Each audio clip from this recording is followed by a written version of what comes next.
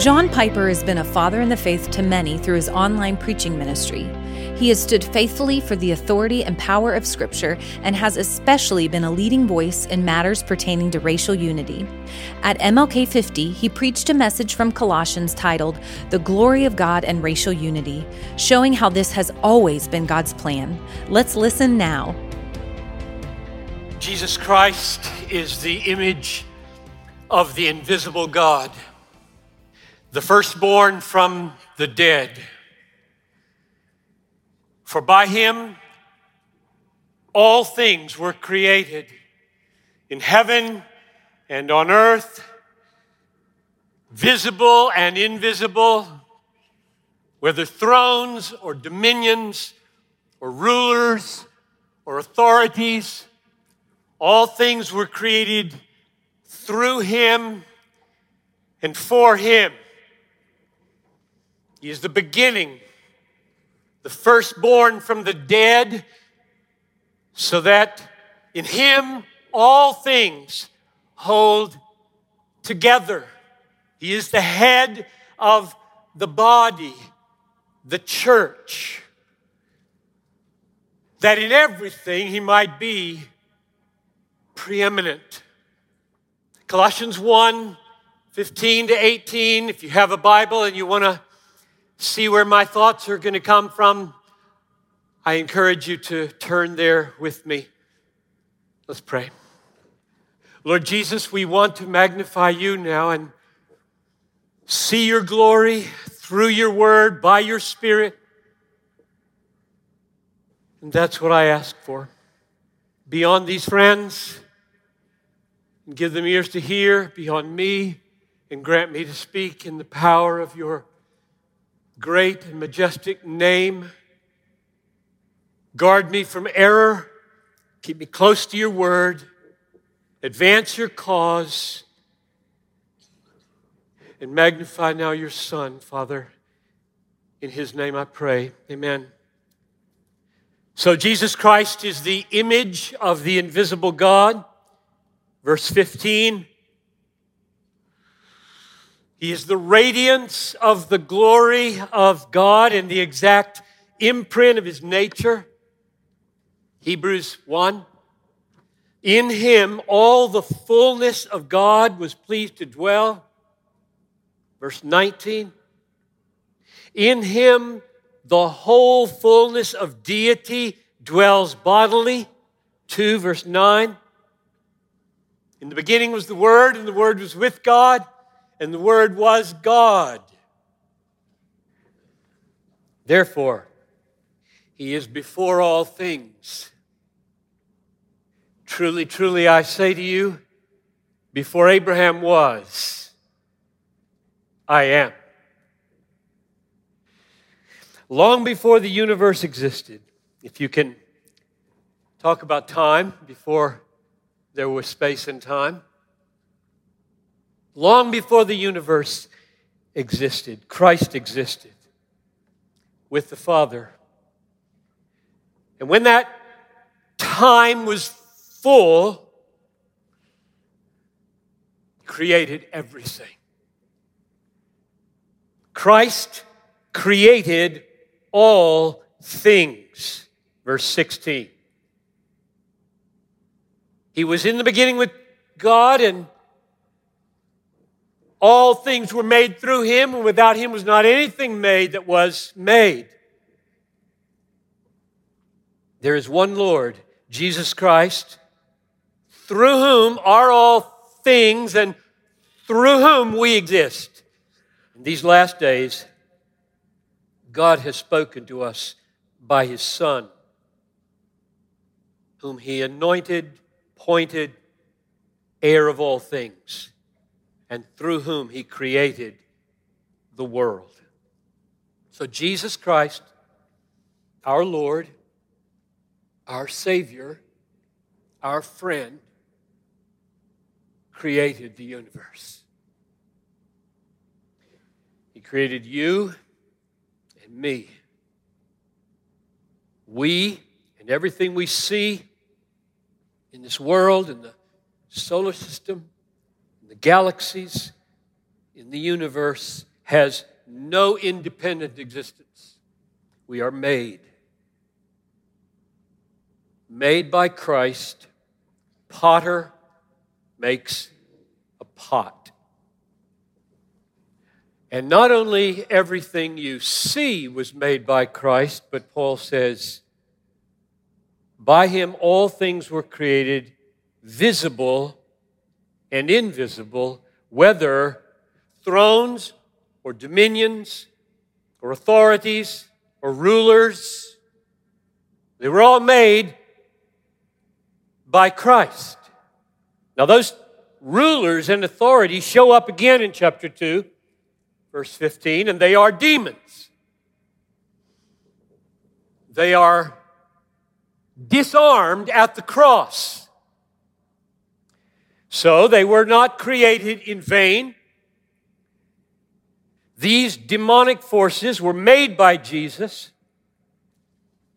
and then he disarmed them at the cross, triumphing over them in him. They were not created in vain. Their rebellion did not have the last word. All things were created through him and for him. So demons were created for Jesus, by Jesus. The rulers and authorities have served their purpose, and they will serve their purpose. These arch enemies were created for Christ. For all things were created through him and for him. Not exactly like a potter makes a pot. Because Christ did not just make them, and you and me, he keeps them in being. Verse 17. In him all things hold together.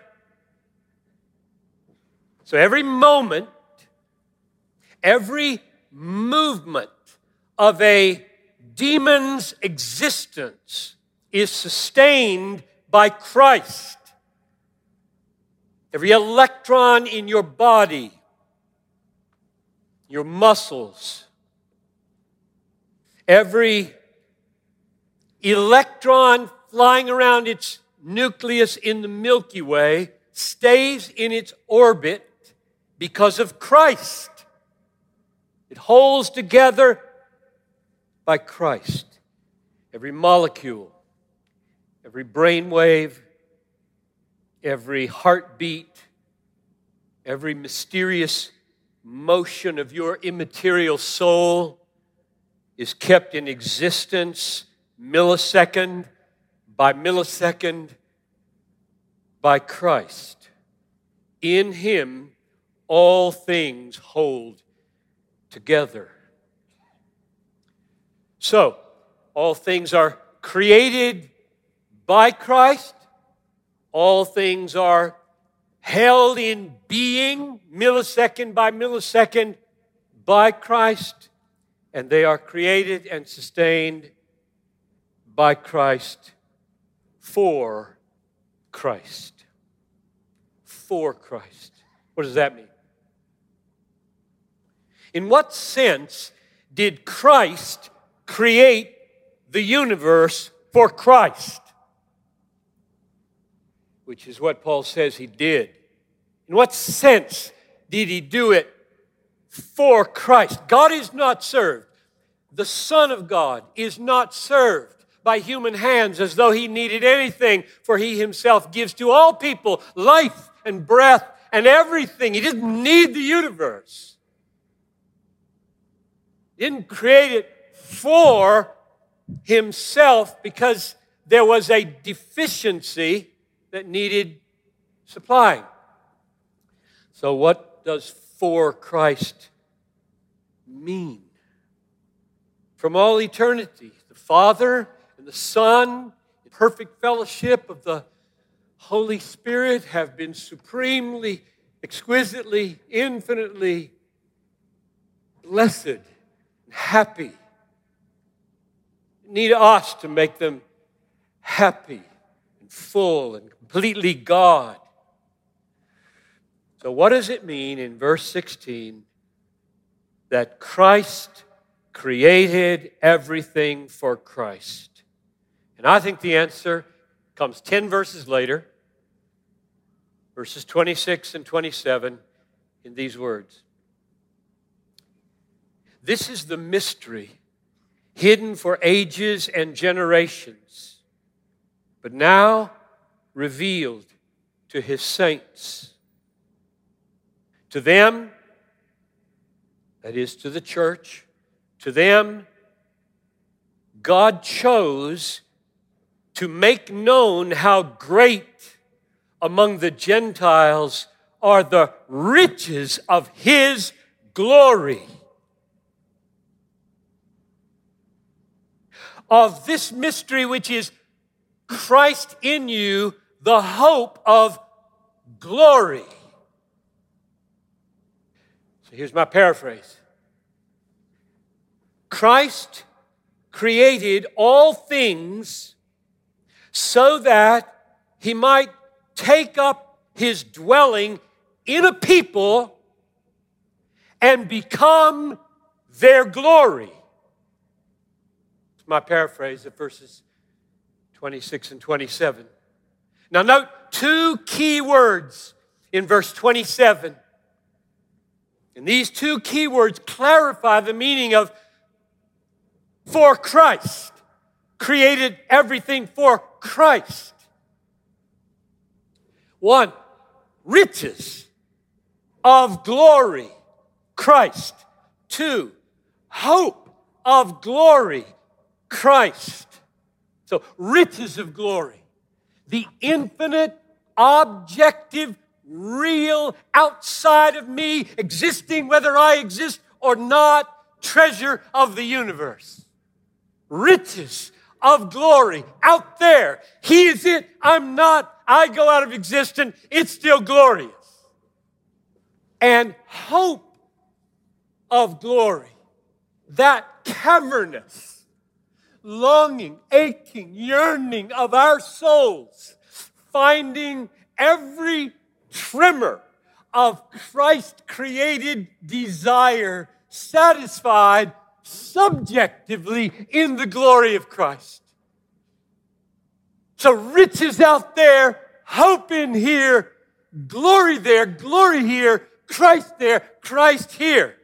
That's why he made the universe. Christ created all things so that he might share his glory with his people, his church, in such a way that his glory would become the greatest treasure of our knowing minds and the greatest pleasure of our hoping hearts.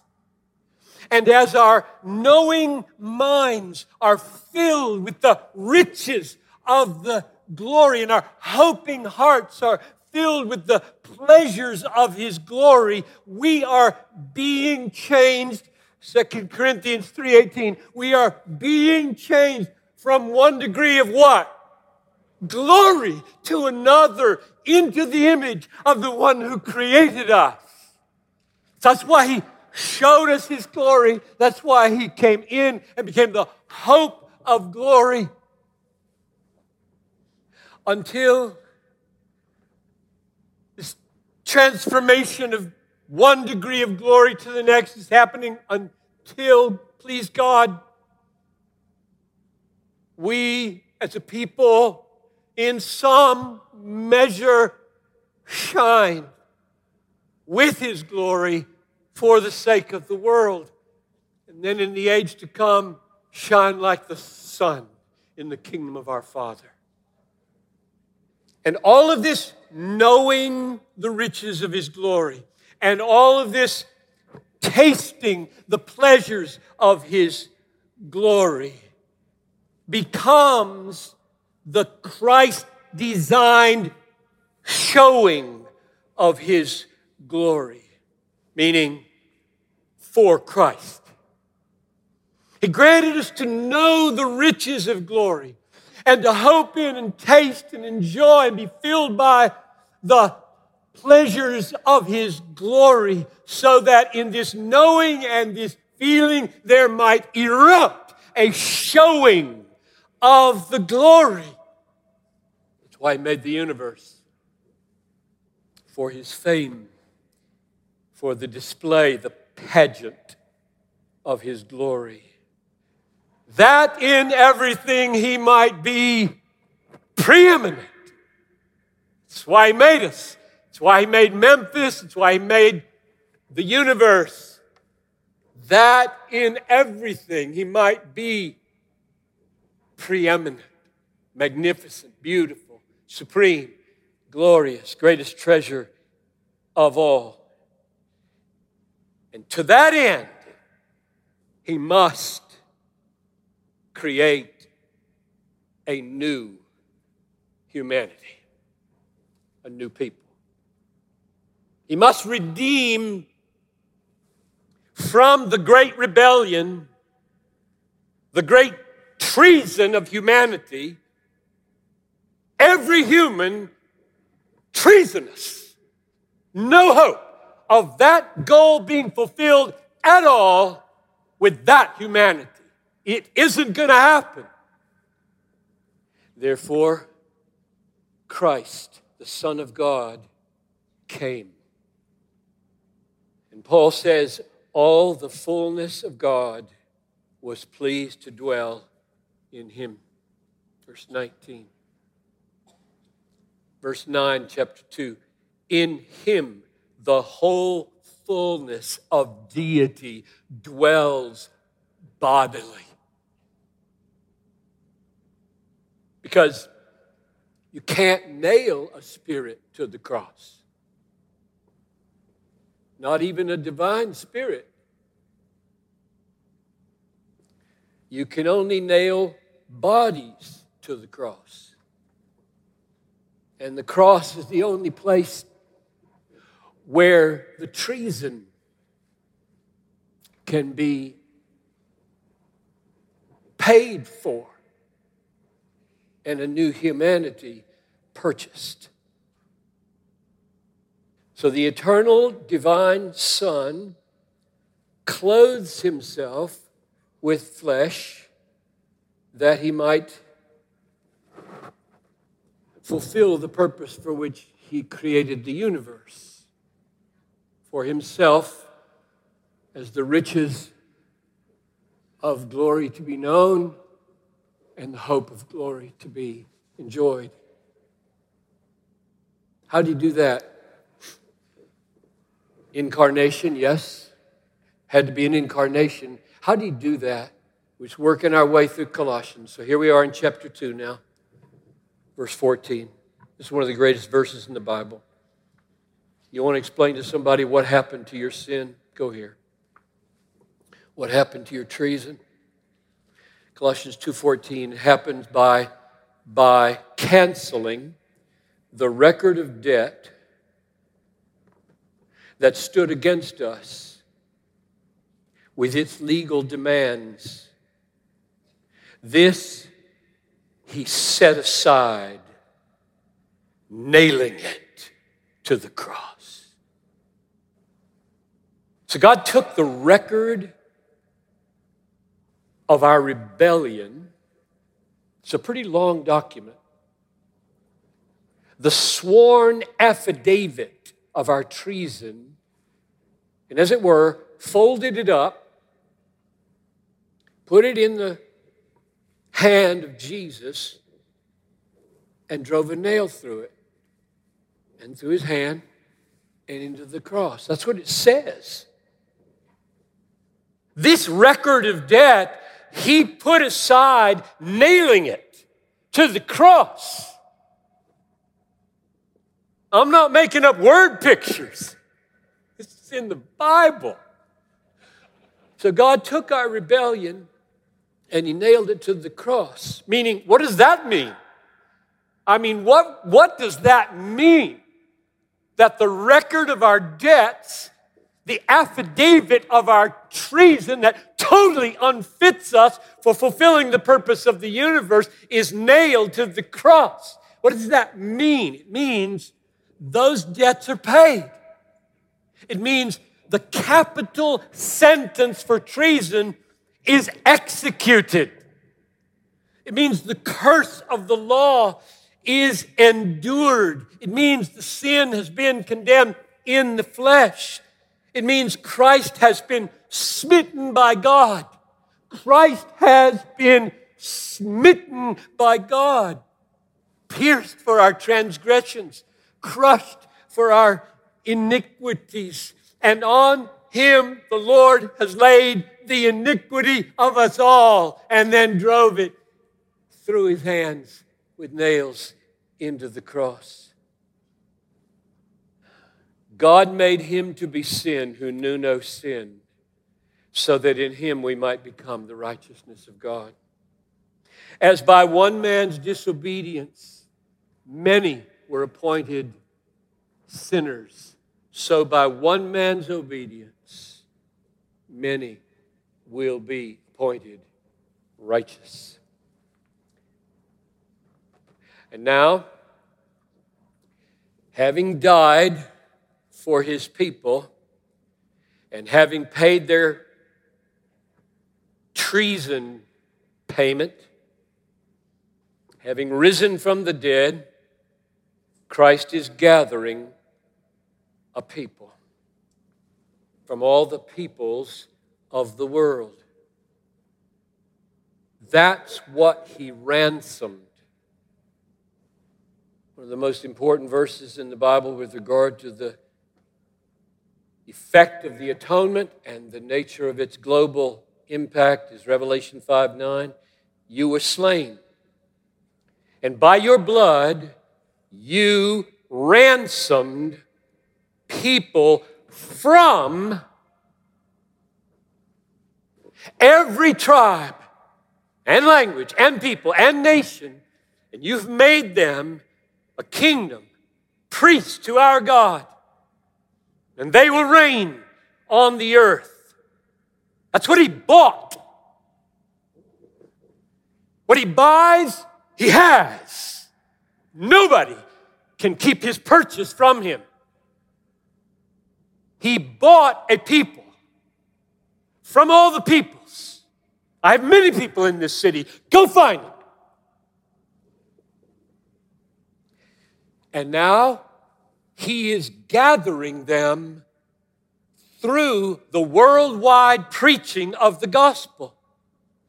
My sheep hear my voice, and I know them, and they follow me. I have other sheep in all the people groups of the world. I have other sheep that are not part of this fold. I must bring them also. They will hear my voice, and there will be one flock and one shepherd. Jesus is sovereign. He gets his work done. He said so. That's John 10:27. What an authority he has. I call my people. They know my voice. I bring them. They follow me. There will be a flock. Don't worry about it. We will get this done. And now, as they come from every tribe, people, tongue, nation, thousands, maybe 12,000 people groups. As they come, what does he say to them? We're still moving. Now we're at Colossians chapter 3, verse 10. What does he say to them? To us. Here's what he says. You, my ransomed people, you have put off the old self with its practices and have put on a new self which is being renewed in knowledge after the image of its Creator.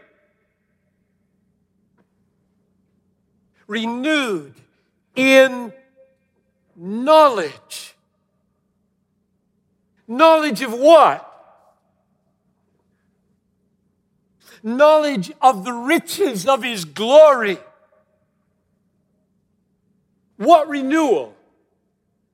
Being transformed from one degree of glory to the next as we behold the glory. What image? What image are we being conformed to?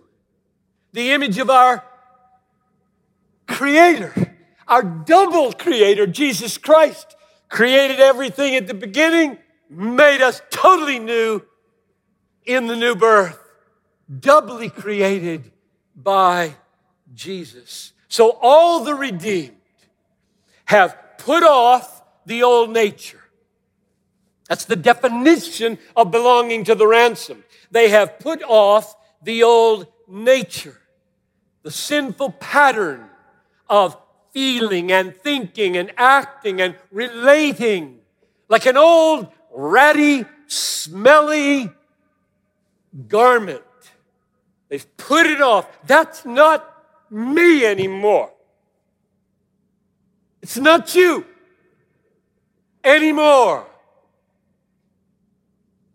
You are a new humanity and a new creature that you might fulfill the purpose of the universe in exalting the one you are being conformed to by beholding and treasuring His glory above all things. So we're done with that old self. That's not us anymore. And we have put on a new nature, which bears an ever clearer insignia of our Creator, Jesus Christ. That's how we know each other. I know you. I see the insignia. You have put on a new self, being shaped, conformed to the image of the one who created it, Jesus Christ. There's this big, glorious Jesus insignia on your self. We know each other that way. And then comes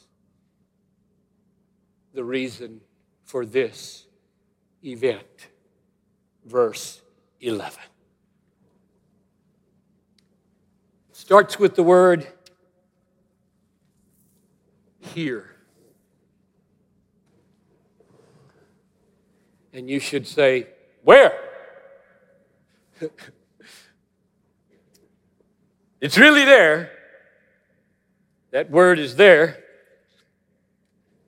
Here. Here, where all the clothed with a new nature, bearing the insignia of our Creator are. Jesus Christ. Here. Not in the world. No, not in the world. Here. In the church. The new humanity. The new creation. Here. Those who have put on Christ. Big insignia defining their self. The new person. Here. There is not Greek and Jew, circumcised and uncircumcised, barbarian, Scythian, slave, free. But Christ is all and in all. Oh my. Not Jew and Greek, the age-old focus. Some with covenant privileges, the rest unclean latecomers. Not that. Not circumcised and uncircumcised. those who conform to all those traditions of the privileged people, and those who bear no marks of the privileged. No barbarians here, foreigners, uncultured, foolish by Greek and Jewish standards, weird languages, barbarians. That's where we get the word. They sound weird. No Scythian, distant north of the Black Sea, the epitome of unrefinement and savagery, of whom Josephus wrote, Scythians who delight in murdering people and are little better than wild beasts. Slave and free, opposite poles of the economic strata of society. Here, in this new humanity, where we have been stripped of our sinful, old, ratty, smelly self with its thinking and feeling and doing and relating and all the old ways, been stripped of that and have been clothed with a new self, being renewed after the image of its creator, Jesus Christ, with the big insignia, Jesus, on our self.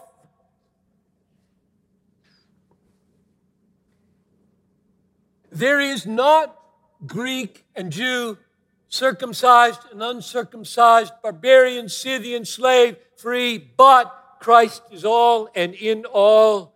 What does that mean?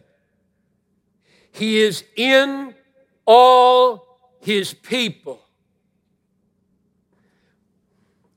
And from the inside out, he is conforming us to his image.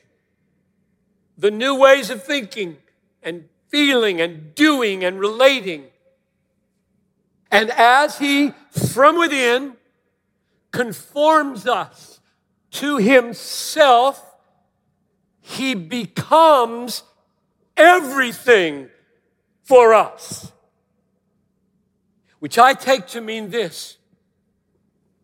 Whatever a Jew or a Greek or a barbarian or a Scythian or a slave or a freedman brings to the body of Christ, it will be made new in accord with Christ, to serve the pattern of Christ, to serve the supremacy of Christ, or it will go. The dynamics of indignity in all these relationships, the dynamics of indignity, like slave free, will be undone. Christ is all. Everything conforms to Christ, his pattern, his preeminence. Which means no Jew, no Greek, no barbarian, no Scythian, no slave, no freedman remains unchanged here. And none is obliterated. I can see your Jewish nose. I can see your Greek forehead. I can hear your barbarian accent. I hear it. I can see your Scythian gestures. I can see the hole in your earlobe. I can see the refinement of your bearing. You have not ceased to be here. Except that you are all wearing Christ and everything about you and me, please God, is being renewed after Christ. Shining as the mark of your new humanity is the insignia of Christ. The new self, the new you.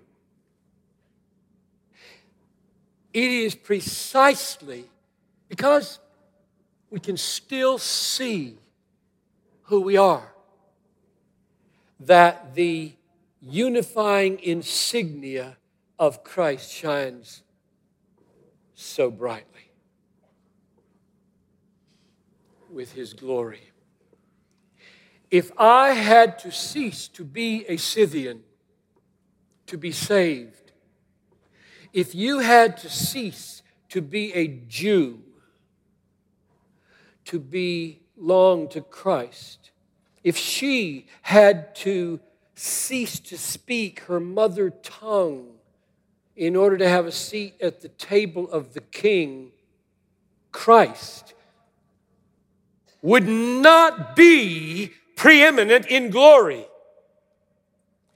He would be parochial. He would be a tribal deity. Christ is not a tribal deity. He is the creator of the universe. The incarnate God. The incarnate God. The Redeemer of a new humanity, ransomed from all the peoples of the world, that in everything He might be preeminent, and that in the church, the purpose of the universe happens. Let me close with an exhortation, especially to the younger among us. As a very young Southerner, growing up in Greenville, South Carolina, 1950s and 60s, my sin, aroused, shaped by the toxic, segregationist, racist air I breathed, blinded me to the truth and beauty of the racial, ethnic unity and harmony and justice of this text. It was as though Colossians 3:11 didn't exist in the Bible.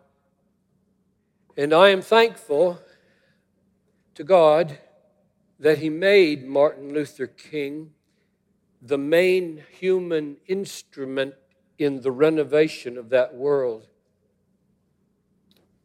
And with that same human instrument struck a blow of conviction across my blind conscience. Mine was a pervasive and inexcusable blindness. 15 years earlier, the sin of another young Southerner, aroused and shaped by the toxic, modernist, skeptical air he breathed at Crozer Seminary, was blinded to the truth and beauty of Christ's majesty as creator of the universe, blinded to the glory of Christ's grace in suffering imputed guilt from others, blinded to the all-encompassing authority of Christ that He received when He rose bodily from the dead. In his early 20s, Martin Luther King turned away from these great objective biblical realities, and you can read about it with sadness in many of his papers in those days. And I don't know if he came home. Many believe he did. Micah, on the panel, documented the point at which he thought he came home. Remember that? His house was bombed, got up at midnight, put his face in his hands, and met God in a profound way. I hope so. Here's my exhortation. Don't try to put the blindness of young Piper and the blindness of young King in the balances and weigh them, hoping to find one less deadly than the other. You will not succeed. You didn't come to this conference looking for help in choosing which blindness to die by. Instead, look to yourselves. The remaining sin in every believer puts you and me in constant danger, constantly liable to be blinded by old and new, broad and narrow, left and right, progressive and passé, innovator and traditionalist, crusader and coward. You have one hope, young people. You have one hope to find a path that exalts Christ and does justice. An infallible, Spirit-illumined Bible in a colorful community of the redeemed. Don't try to make a case that the blindness to Colossians 3:11 is less or more deadly than the blindness to Colossians 2:14 or 1:16. The double root of Christ's eternal deity, objective, outside of me, not just a reflection of my own aspirations. The double root of Christ's deity and Christ's substitutionary atonement, 1:16, 2:14, yields the fruit of 3:11, a new people in whom there is no Jew or Greek, circumcised or uncircumcised, Scythian, barbarian, slave, free. And you know these are not alternatives. Root and fruit can never be alternatives. Christ created all things. He sustains all things. He bought a multi-ethnic people by His blood. He rose bodily from the dead. He is making us one. All of this is His glory. Not some of it. Not 1:16 alone, or 3:11 alone, or 2:14 alone. All of it is His glory. So, young people, hold fast to the whole glory of Christ. And God may grant that we who are older may look down from heaven someday and see better days. Father, come. And as we close, do this work. Let every message that has been spoken bear fruit for decades to come until Jesus arrives. Don't leave us to ourselves, oh God. We need you because we want to display the glory of your Son. In His name we pray. Amen.